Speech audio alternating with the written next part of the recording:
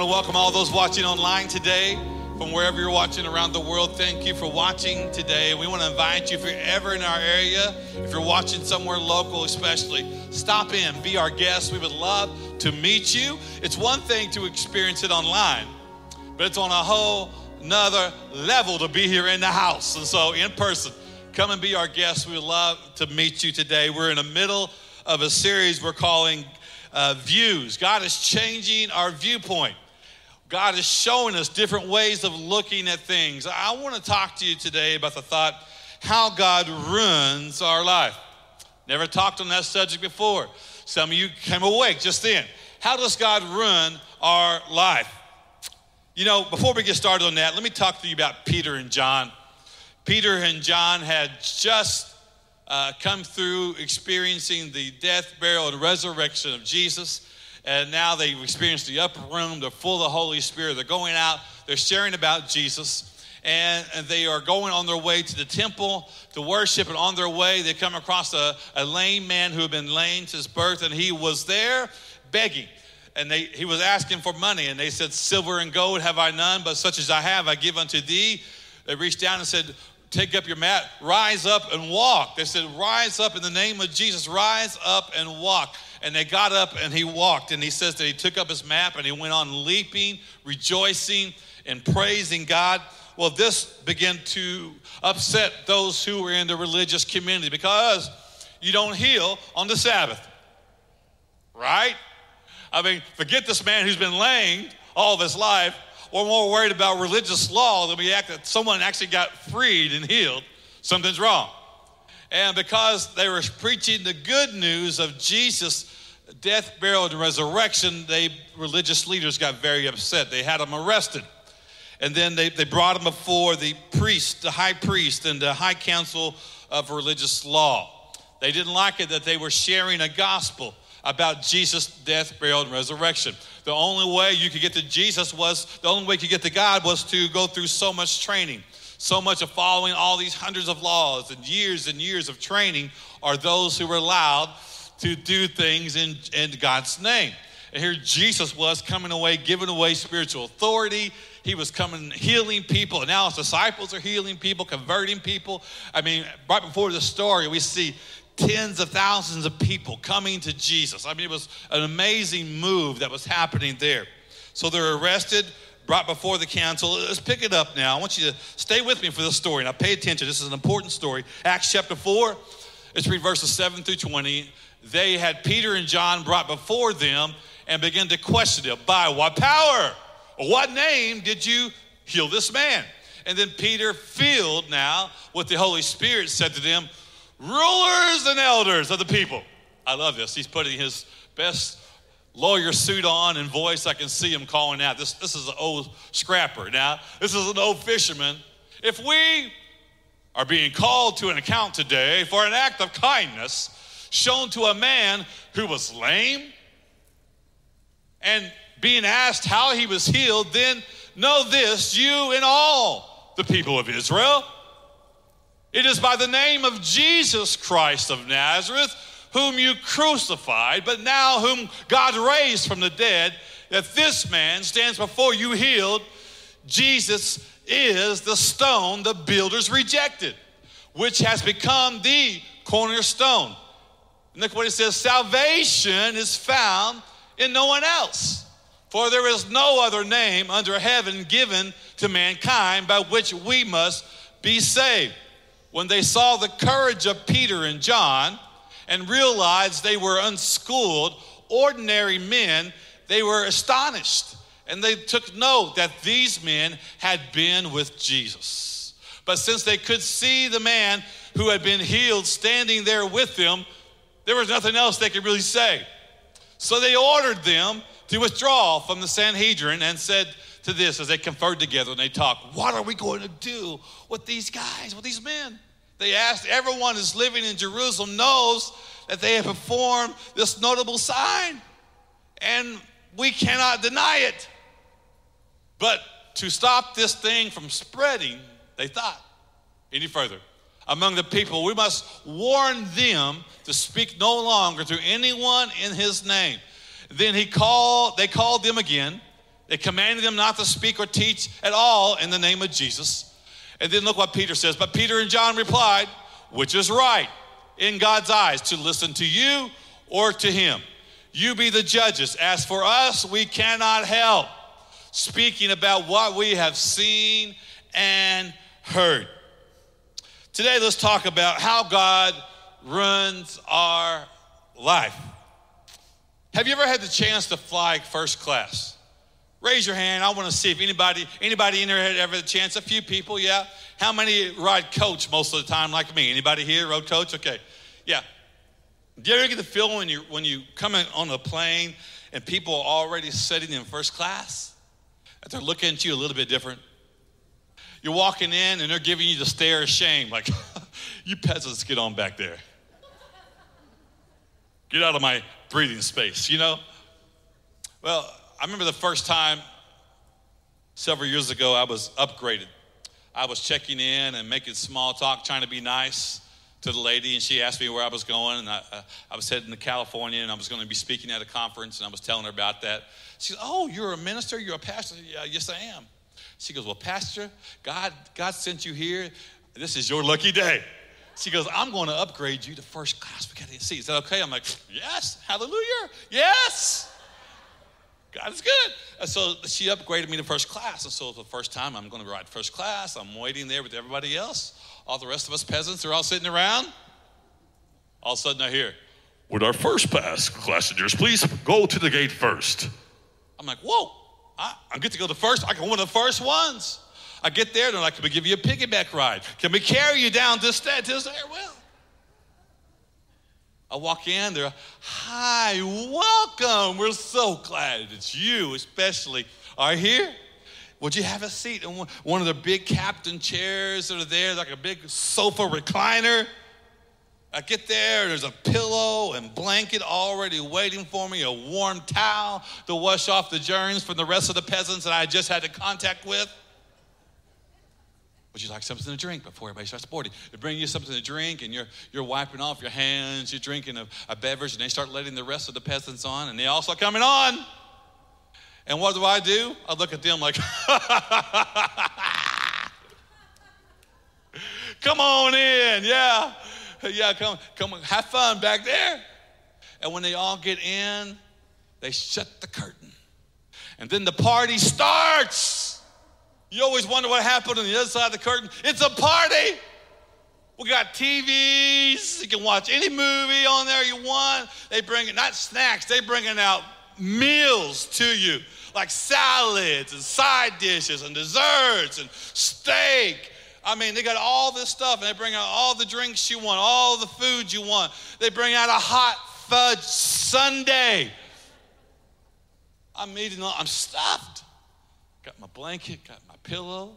Someone opens the curtain and tries to go to our bathroom. They say, sir, no. Go back there. You have to use the restroom at the back of the plane. This is for first class. I'm like, yeah, shut that curtain. Come on now. You know, I like that experience. I got to do it another time, and that time I got to actually sleep, had my own cubicle. I got to take a full nap. I slept all the way there. It was an incredible experience. There are so many upsides to flying first class, but there's also a downside to flying first class. And the downside is this, that once you fly first class, it runs you for the rest of your life from ever flying second class. The other day, I had to fly to Houston.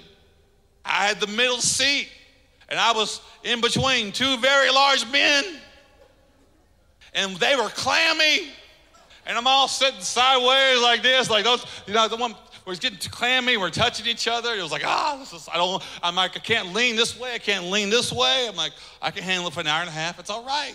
But I was ruined because I knew beyond the curtain.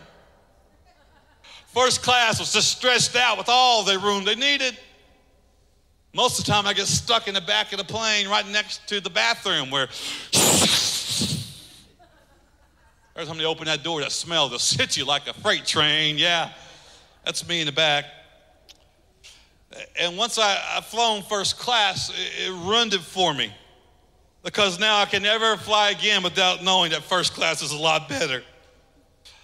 It makes it hard. It makes it hard to go back to coach. It makes it hard to go back. But let me tell you, this is the way it is with God. That once you experience the goodness and the grace of God, it's hard to go back to your old self. It's hard to go back to that misery. It's hard to go back there being uncomfortable. It's hard to go back there once you've tasted and see that God has got something so much better for you. There's a better way of living. There's a better way of coping. There's a better way of dealing with your problems. There's a better way of living out your life. There's a better way for your family, for your children, for your marriage. When you understand there's a better way, it's hard to go back and live that way any longer. It ruined me. Colossians 3:17 says like this, and whatever you do, whether in word or deed, do it all in the name of Jesus, in the Lord Jesus, giving thanks to God the Father through him. That's the way it is. When you experience God, everything you do now becomes a place. I'm doing it all for Jesus. I'm doing it all for the Lord. I'm doing everything. My life is for the Lord. My life has been forever ruined. So let me tell you how God runs our life. Number one, God runs my excuses. God runs my excuses. We just read this in Acts 4:13. Let's look at it again. When they saw these two knuckleheads, when they saw the courage of Peter and John and realized that they were unschooled and ordinary, they were astonished, and they took note that these men had been with Jesus. They said something here. These guys are unschooled. We know about the law. We've studied the law for years and years and years. We've gone to school. But these guys, God is using them to do miracles. God's using them to heal. God's using them to bring people back into God's kingdom. They're just ordinary people. They haven't been through the training we have. They haven't had the years of experience we have. And they just, like, all of a sudden now, God's using them. See, we can have excuses all day long. How many of us have these excuses? Well, I'm not good enough for God to use. I'm not talented enough for God to use. I'm not pretty enough for God to use. I'm not educated enough for God to use. I'm not old enough for God to use. I'm too old for God to use. Are you unqualified today for God to use? And I say, welcome to the club, because we're all unqualified. Whether you have one sin or you've had a million sins, that says we've all come short of the glory of God. But the great news of the gospel is this: because of what Jesus did on the cross, he takes me who is unqualified and applies his son's blood to my life. And now I am qualified because God chooses to work through you and I. Stop allowing your excuses to stop you from being used of God. God specializes in using messed up people. God specializes in using people. Like Noah was a drunk. Moses had a speech problem. Rahab was a prostitute. David fell to adultery. Jonah was fish bait. Come on now. Jeremiah was a coward. The disciples were a ragtag mess of people. Paul killed and persecuted Christians. I mean, look through the scripture. Almost every single person God decided to use greatly was somebody who was unqualified. Little shepherd boys on the backside of a desert, guys sewn off into slavery, people adopted. I mean, God used people in a great way who we think would be unqualified. I've discovered something in almost 30 years of ministry. I've discovered this, that we are all broken people, just broken in different ways. We've all made mistakes. We've all had hurts. We've all had things happen to us out of our control. We've all had things that we look at and say, I'm disqualified. But the great news is this, that God loves to use broken people. God loves to use you and I to complete his story. God wants to rewrite your story with a happy ending. God wants to rewrite your story to bring glory to the kingdom. God loves to use broken people. God destroys our excuses. Why can't he use us? He can use everyone in this room. God wants to use us. We got to come to grips that we all have weaknesses. Look at 2 Corinthians 12:10. That is why, for Christ's sake, I delight in what? Weaknesses, in insults and in hardships, in persecution and in difficulties. For when I am weak, then I am strong. See, when I understand I have weaknesses that make me disqualified, it's there I'm qualified for God to use. Because God's not looking for perfect people. He's looking for surrendered people. He's looking for people who surrender their weakness to God. People who say, God, I'm nothing without you. Could it be your very weakness is the very thing that God uses to draw people to you? I don't know about you, but when I see people who don't make mistakes, I can't relate. I can't relate to people who haven't blown it. I can't relate to people who haven't made big mistakes in their life. I can't relate to people who got perfect families. I can't relate to people who had those no problems. That's not me. That's not my family. And it's not you either. Could it be that as we come on together and say, you know what? I'm so weak, but God is so strong that people say, I can follow that God. I can follow a God who restores. I can follow a God who heals. I can follow a God who take the broken people and put their life back together again because my life's been broken as well. What we view as a setback, God views as a setup. A setup for him to do something great in your life, and a setup for people to look and say, see how God changed their life. See how God impacted their life. It's a setup. You're being set up today. God wants to heal you. God wants to use you. No matter what you've done in your life, he has a plan. The Sanhedrin says there must be something to this Jesus. They're like, we can't deny it. Why could they not deny it? Because they're like this. They just did a miracle, and if God can use these two knuckleheads, if God could use these two old stinking fish, God used these two old rough guys to do this miracle and to bring this many people into the kingdom, there's got to be something to it. There's got to be something real to this. They didn't deny it was real. They couldn't deny it was real. And number two, God runs our vices. God runs our vices. What do you run to when you don't know what to do? When things don't happen the way you think they should happen, when things begin to fall apart, where do you run? Things begin to go apart, what's the thing I turn to? I mean, think about Peter. He's here seeing God do a miracle, but just think, just a few months earlier, it wasn't that way in his life. A few months earlier, Peter blows it with Jesus. Jesus is there at the Last Supper, telling his disciples how he's going to be betrayed. Peter's like, time out, Jesus, not me. The rest of these guys, they probably will, but not me. Not me. I would never, ever leave you. I would never, ever betray you. And Jesus looks at us, says, Pete, man, you don't even get it before the night's over, before the morning. You're going to deny me 3 times. He tells them, no, I wouldn't do that, Jesus. He says, you're going to do it 3 times before the rooster crows. He warns them, and he still does it. And the Bible says that when Jesus was being crucified, Pete was kind of, he was there. He wanted to help. He wanted to rescue. He wanted to be there to comfort Jesus. But if they're doing this to Jesus, they're going to do it to me. And they're going to kill him. They're going to kill me. And so, fearing for his life, he stayed in the shadows until he was recognized. And they said, aren't you one of his disciples? And he said, no, I don't even know the guy.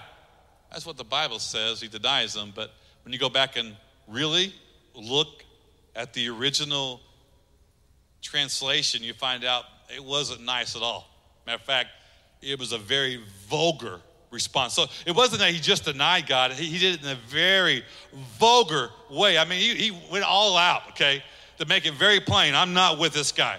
He used language that he would never use in front of Jesus. He did things that would have broke Jesus' heart. And he said words because in his fear, doesn't do it just once, not twice, but 3 times through the night, he betrays Jesus.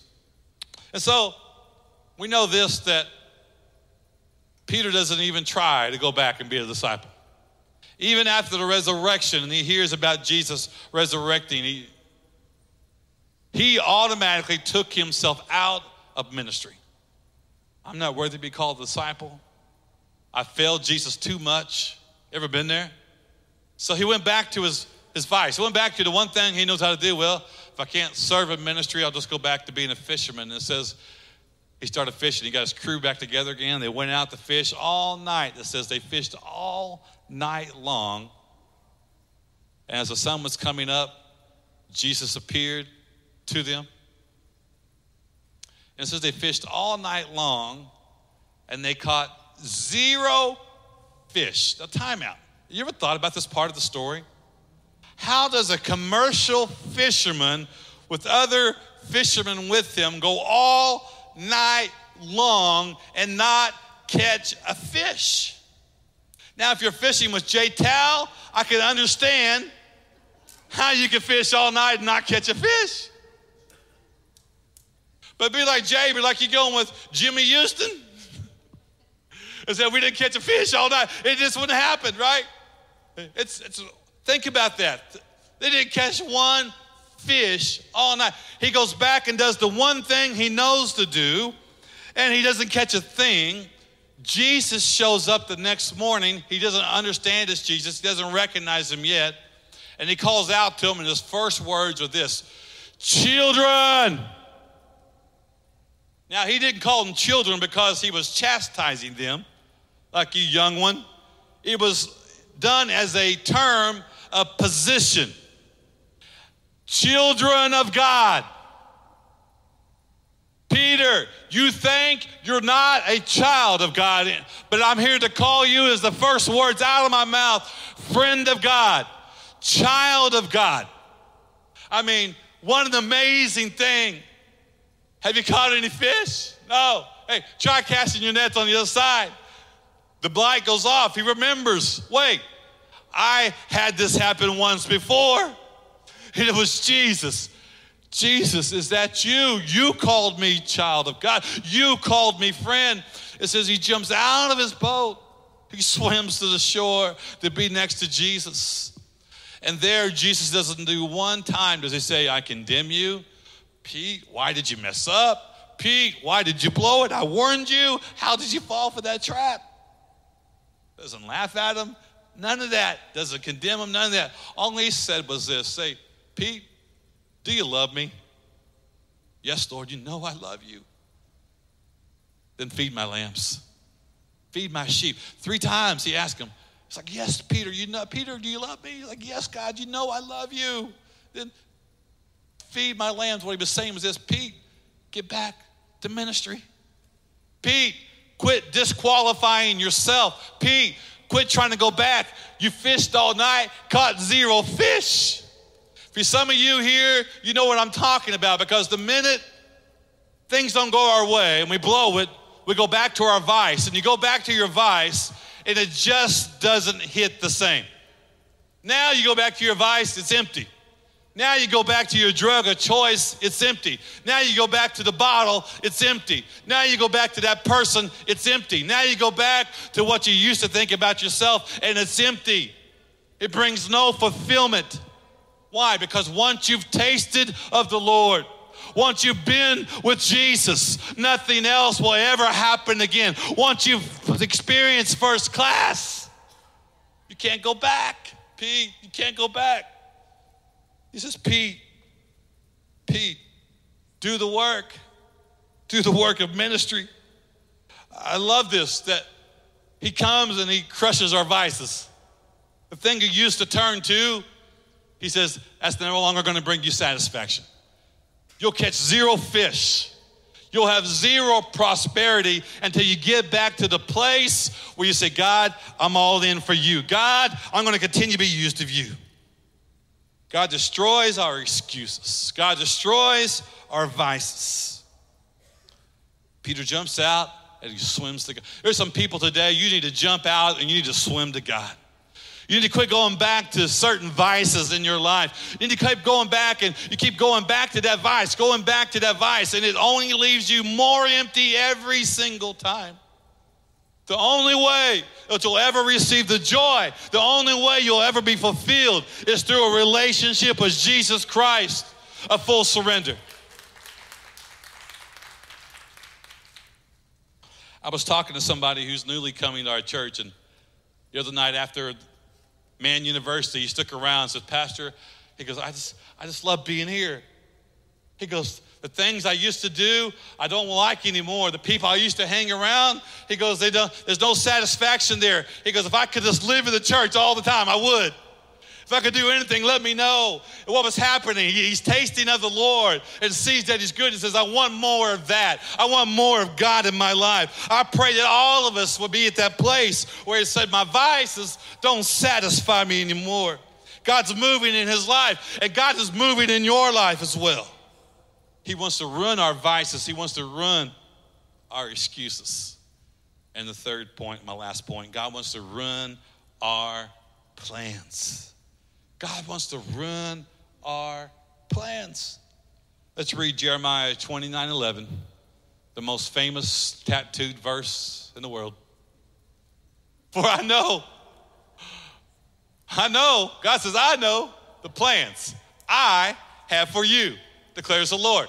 Plans to prosper you and not to harm you. Plans to give you a hope and a future. I love it that God says, I know the plans. I have plans for you. God says, I have plans for you. Not that you have plans for you. Right? I have plans. I have a lot of plans. I got a lot on my bucket list. I got a lot on my goal list. I got a lot of things I wanted to accomplish in my life. But how many know my plans are not God's plans? And the more I surrender to God, the more God has smashed my plans in half. It happens. But I look back now. I'm at the age where I can look back and see where my plans didn't come to fruition. My plans didn't work out. And I say, God, thank you. God, thank you that my plans didn't work out because your plans were so much better for my life. God, you worked things out and you turned all things for good in my life. God, you worked it out for better in my life. God destroyed my plans. I had places I wanted to go, things I wanted to see. You know, I love it that Facebook gives me memories from 10 years ago and 12 years ago. And I read things and go, boy, I'm so glad I didn't follow that path. I'm so glad my plans got changed. I'm so glad that God changed my outcome. I'm so thankful that God ruined my plans because his plans are so much better than our plans. His ways are so much higher than our ways. He wants to do abundantly, exceedingly, greater, anything that we could ever dream or imagine. God has in store for those who fully love him and will follow him. God runs my plans, but they're for the better. Acts 4:20, they said, don't speak of Jesus anymore. Don't go around healing anymore. Religious leaders told them to stop, and look what they said. We cannot stop. We cannot stop telling about everything we have seen and heard. We can't stop telling people about the resurrected Jesus. We can't stop telling people about the death, burial, and resurrection of Jesus. I can't stop telling people that this man showed up to me when I was back in my boat thinking I was disqualified, and he called me child of God, friend of God. Come on. Get back to ministry. Get back to working for the kingdom. Get back to the kingdom. Quit disqualifying yourself. He changed my plans. He changed my advice. He changed my excuses. Jesus ruined it all for the better. And he wants to do the same in your life. Let's bow our heads. Father, I thank you that you ruined my life. And I'll never be the same in Jesus' name. You've ruined my excuses. You've ruined my vices and you ruined my plans. But God has been so much greater as I've learned to surrender my life fully to you. What an adventure, God. God, I thank you, God, that you came and ruined my life for the better. Today, if you're here and say, Pastor, I'm ready to make Jesus Christ my Lord and Savior. How do we do that? The Bible says that it's a faith decision. I got to have faith that Jesus Christ died on the cross for my sins. His death was happened because his Bible says that he took the weight of the world's sin and he nailed it to the cross, and through his blood of the perfect Lamb, that when I believe and put faith in the finished work of the cross, now I am covered by the blood of Jesus and my sins are now forgiven. That I believe that on the third day he was resurrected again. I believe in the death, burial, and resurrection of Jesus. That he's a Savior of the world. As I put my faith in him, the Bible says now I am going to be called a child of God, covered by his blood, put into right standing. So today, say, Pastor, I'm ready to make that decision, to follow after Jesus, to put my faith in him, to put my faith in the finished work of the cross of Jesus. We won't do anything to single you out. We're not going to embarrass you. But if you want to make that decision today, where you're sitting, without anybody looking but me, can you just raise your hand and say, Pastor, that's me. I'm ready to do that. Thank you. Anybody else today? Raise your hand high. Let me see. I see those hands. Anybody else today? Thank you. If you raised your hand, we're going to say this with you out loud, but say it with me today. Say, Dear Jesus, I surrender all of my life to you. Thank you for dying on the cross for my sins. I believe you are the Messiah, God's only Son. And from this day forward, I will live for you and I will follow you. In Jesus' name, we say amen. Come on now, if you prayed that prayer, welcome to the family of God. Give him a big hand clap.